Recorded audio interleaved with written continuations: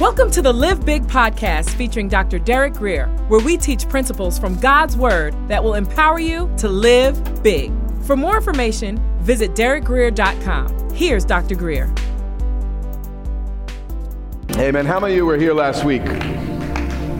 All right, about maybe 3/4 of you.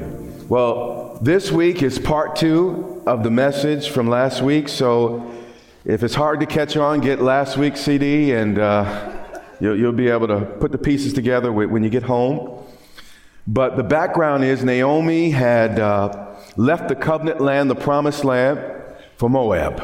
And they had kind of abandoned God in the middle of him disciplining the nation. They left. And while they were away, tragically, her husband and her 2 sons died. And all that remained were her 2 foreign daughters-in-law. So after the death of her sons and her husband, she decided that she was going to return to Israel. And on the way back, at first her daughters-in-law left with her, but she looked at them and said, "You know what? I'm not having any more children. I'm a little too old for all that. Go back to your people. Go back to your gods." And life will be easier for you back in Moab. But one of the daughters-in-law decided, "You know what? I'm going to take you up on that, Naomi, and I am going to go back." But Ruth clung. And actually, the common denominator between Ruth and Naomi was not just their relationship, but it was ultimately Naomi's God. So let's pick up here at Ruth chapter 2 and verse 1. Ruth 2 and verse 1. There was a relative of Naomi's household, a man of great wealth. He was a man of standing, a man of reputation in Judah. And he was of the family of Elimelech, which was a leading clan in Judah. And this man's name was Boaz, which literally means man of strength. So he's an example of a strong man. But we're about to discover a strong man not only knows how to take care of himself, he takes care of others. Amen. Verse 2. So Ruth, Moabitess, said to Naomi, "Please let me go to the field." Now, Naomi and Ruth were both in desperate need. They had left in famine, and they had not plowed any fields, and poverty had hit the land, and they're really in a really tough situation. But if you're waiting for God to provide, guess what? He may be waiting on you to take the first step. Dreams won't work unless you do. You have a part to play in God's plan for your life. "Please let me go to the field and glean the heads of grain." Now, Moses in Leviticus commanded farmers not to reap the edges of the property as well as the corners. And this allowed the poor to work those areas and harvest their own food. And it really preserved their dignity because, most people don't really want a handout, they want a hand up. They want an opportunity. And what this allowed the poor to do is no one just gave them something. They would work it in this little area that was, again, no farmer, no wealthy person in Israel was supposed to eat their entire harvest. Some was supposed to be left for others, and the poor in particular. So the poor would go to that area and they would harvest their food. They would also beat it and separate the grain heads, etc. And they would work for it. And then they would go on and have their needs met. I'll be frank, I'm not always sure about welfare, but I do believe in workfare. You hear what I'm saying? And every now and then, we all need a little help and everything, but you got to preserve people's dignity and give them a chance to work for it. Now, some situations it's absolutely not possible. But by the way, that was not in my notes. Let's keep going. "And glean the heads of grain after him in whose sights I may find favor." This is important. Now, Ruth was a foreigner to the nation, so she had a different set of eyes. And sometimes, when you grow up in a place, you can kind of have a sense of entitlement. You just kind of feel that you deserve certain things. But she did not approach gleaning as a right. She approached it as a favor. This woman's attitude was absolutely amazing. And when you're grateful for the opportunities you have, it's very unlikely that you'll miss that opportunity. But it's when, it's no big deal. No, that's when we miss out. But she was grateful and she recognized God's handprint on the country and that even the laws came from a gracious and merciful God. And she recognized that this practice was really God's grace. And she said to her, "Go, my daughter." Now, I don't know if Naomi was too old, and it seems to be that way, but it's also possible that she might have also been a little bit too proud to work the corners. But here's the deal. Ruth was willing to carry Naomi if necessary for a season. Not forever, but for a season. But we're going to notice that God is watching. And in verse 3 it says, "And she happened." Now, Naomi in 1:16, she had already said, "You know what? For wherever you go, Naomi, I go. Wherever you lodge, I lodge. Your people shall be my people, and what? Your God, my God." Now, that was tantamount to, they didn't have altar calls back then. But for her to leave her nation, to leave people that spoke her language, and to go to a new nation, learn a new language, and to leave all of her family behind, that was just like when we come to the altar to give our life to Jesus, she was giving her life to Jehovah. And she had surrendered her life. But here's the deal. When you commit to the God of this book like Ruth did, nothing just happens anymore. The Bible says, and she what? Happened. Now, in the Bible, particularly in the Promised Land, when you belong to God, a coincidence is really just God performing a miracle without demanding a whole lot of attention. But God God, Jesus said this. Let me teach you something. He said, "If you see me, you see the Father." But then he described himself. He said, "I'm meek and lowly." Jesus didn't walk everywhere demanding attention. And God is so humble. He'll do things that we'll call a coincidence and walk away almost satisfied. Do you hear what I'm saying? Because he's humble like that. But what I hope you can see through this book, the many things you think are a coincidence are actually the hand of God in your life. You think it kind of just happened. No, you did not just show up here today. No, you did not just make it here today without a series of miracles that kept you. There were nights you ought to have been dead in your bed, but God kept you. There were accidents that were supposed to come your way, but he kept you. There were incidents and there was a robber walking right in your direction, but he kept you. You never knew it. You didn't know that guy driving next to you was had too much to drink and that God just kind of kicked him in the rib right before his car went over to you. You had no idea. You thought you just kind of made it home, but you have no idea the providence and the power of God at work in a believer's life. His angels are watching over me. They are an assignment in my life and your life.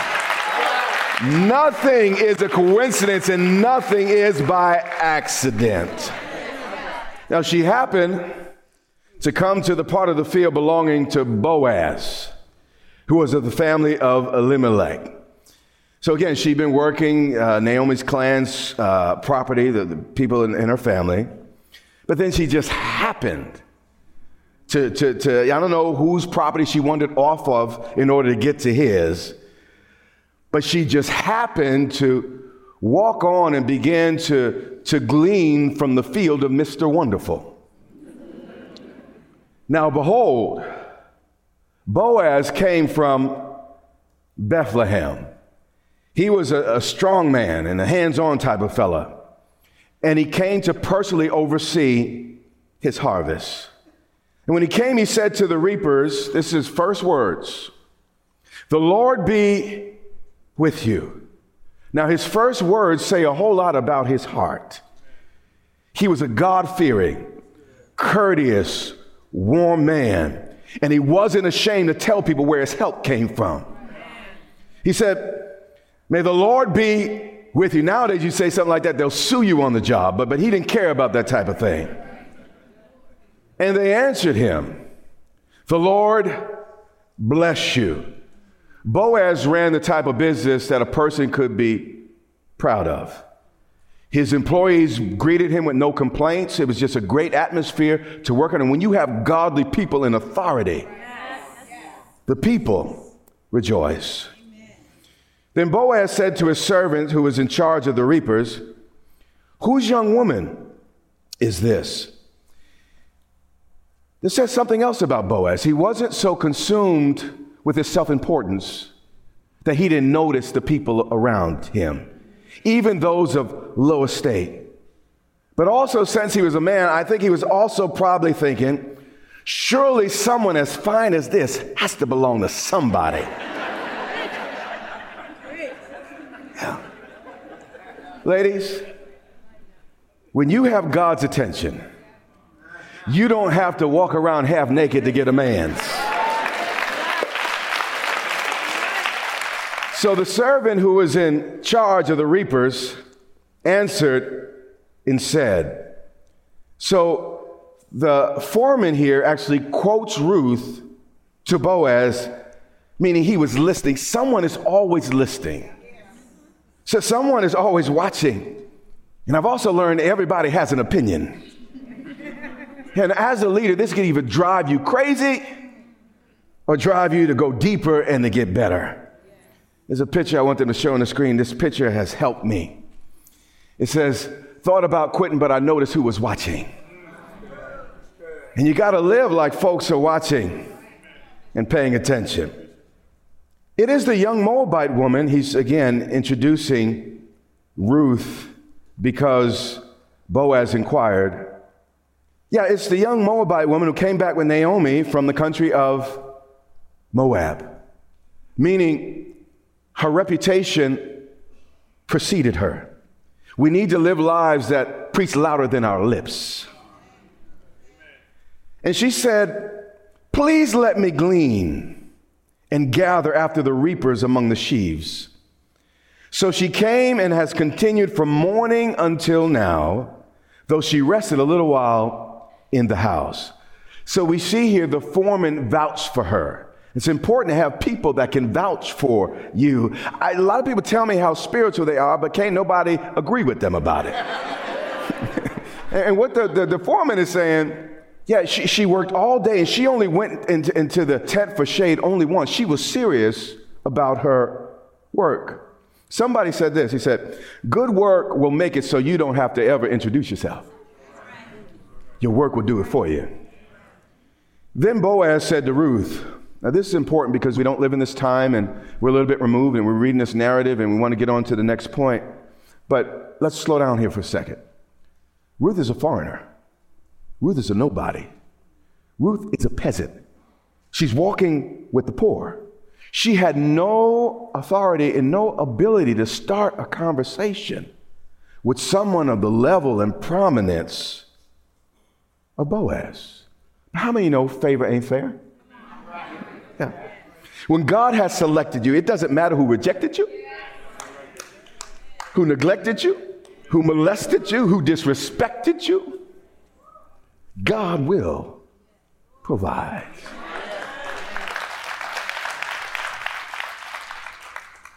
And immediately, I like Boaz. He kind of takes control of the situation, and he's the type of man you didn't have to guess what he meant. He said, you will listen, my daughter. Well, Boaz's heart went out to Ruth. And he calls her daughter, which is a polite expression that an older man would appropriately use for a younger woman. So we recognize from the outset that he's fighting here a little bit outside of his weight. He's an older guy. She's a young woman, but he's about to teach the young fellas a few things. Pay attention. He said, do not glean in another field, nor go from here, but stay close by my young women. The first thing Boaz did was protect her. I know everybody's liberated, and I recognize that you can do it on your own. But I've been pastoring for more than a minute, and I've lived, a little more than, 30 years or so. Just want to see if you were listening. Every woman wants a man to protect her like his daughter. Every woman wants a man to love her like his wife. Every woman wants a man to respect her like his mother. And in everything this man does, you see this embodied. Now watch verse 10. So she fell on her face, bowed to the ground. When you treat a good woman like a queen, it'd just be a matter of time before she recognizes you just might be her king. Pay attention to what I'm saying here. Notice the qualifier, good woman. Because some of y'all are so bruised and so beat up. If a guy treats you nice, like, oh, I just don't feel it. There's no oomph.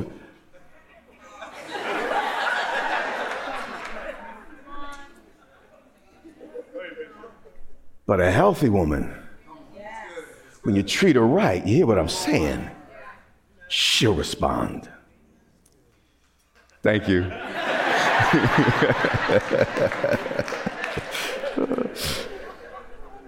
And then she said to him, why have I found favor in your eyes? Elizabeth Taylor famously said, don't follow her on a lot of things, okay? But she was right about this. She knows something about a man. I think she had like 6 or 7. It's true. She knew how to get him. Keeping him was the problem. But she said, when a woman stops blushing, she loses her most powerful charm.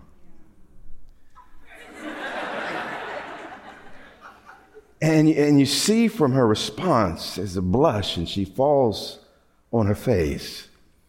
And she says, why have I found favor in your eyes, that you should take notice of me, since I am a foreigner? So she's batting her eyes and everything, though her face is dirty, her fingernails are dirty, her clothes are sweaty. But how many of you know a smile is the best makeup a woman could ever wear?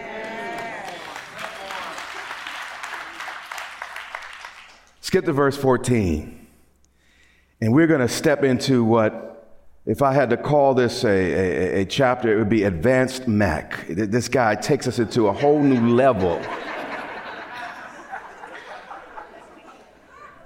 of getting a woman. Now, Boaz said to her at mealtime. So, in other words, he invited her to lunch. And she said, come here, or he said, and eat of the bread. Everybody gets hungry. Even pretty girls need to eat. Guys, sometimes all you have to do is just something this obvious to start the wheels turning. And then he said, now, by the way, in this setting where you are at the head of the table, you are the head person in charge. You are a man that commands, a whole lot of respect in the community, in the area. You only speak when spoken to. So in the midst of this environment, everyone's watching. He says, singles her out and dip your piece of bread in the vinegar. Dip your piece of bread in the vinegar. I read that and I said, Lord, I think he's getting nasty, Lord. Lord didn't say anything, so I don't have any revelation there. But don't get so spiritual you lose your sense of adventure and your sense of fun. You can be spiritual without being uptight. So she sat beside the reapers. This is important. Meaning, he brought her around people that he knew. Here's a spoiler alert. If a man in your life never brings you around friends or family, you are the chick on the side. You don't have to guess about it. You don't have to want. You are the chick on the side. But he wanted to start this thing off right. And it continues. And he passed her parched grain. Now, parched grain was the high-end stuff. You rubbed it in your hand and you popped it. So, over lunch, Boaz bought some dip and a little bit of snap, crackle, and pop. Boaz was getting it done. He was old, but he still knew the game. You hear what I'm saying? It is. And she ate and was satisfied. Ladies, if a man will not invest in you before you are married, don't think he's going to magically change after you're married. Though God can do miracles, and I've seen him do it. But typically, once a buster, always a buster. That's typically the way it works. But watch this. It continues. It's really a love story. And she kept some back, meaning he gave her more than she could ask for. Men, make it a habit not just to meet your woman's expectation, but to exceed it. Boaz was that type of guy. And when she rose up to glean, Boaz commanded the young man, saying, let her glean even among the sheaves and do not reproach her. She's basically saying, hands off, guys. You know, if a person will not fight for you, he's not right for you. Also, let the grain, he's instructing his workers, from the bundles fall purposely for her. So he gave her handfuls on purpose. You have been listening to the Live Big podcast with Dr. Derek Grier. For more information, visit DerekGrier.com or follow Dr. Grier on social media.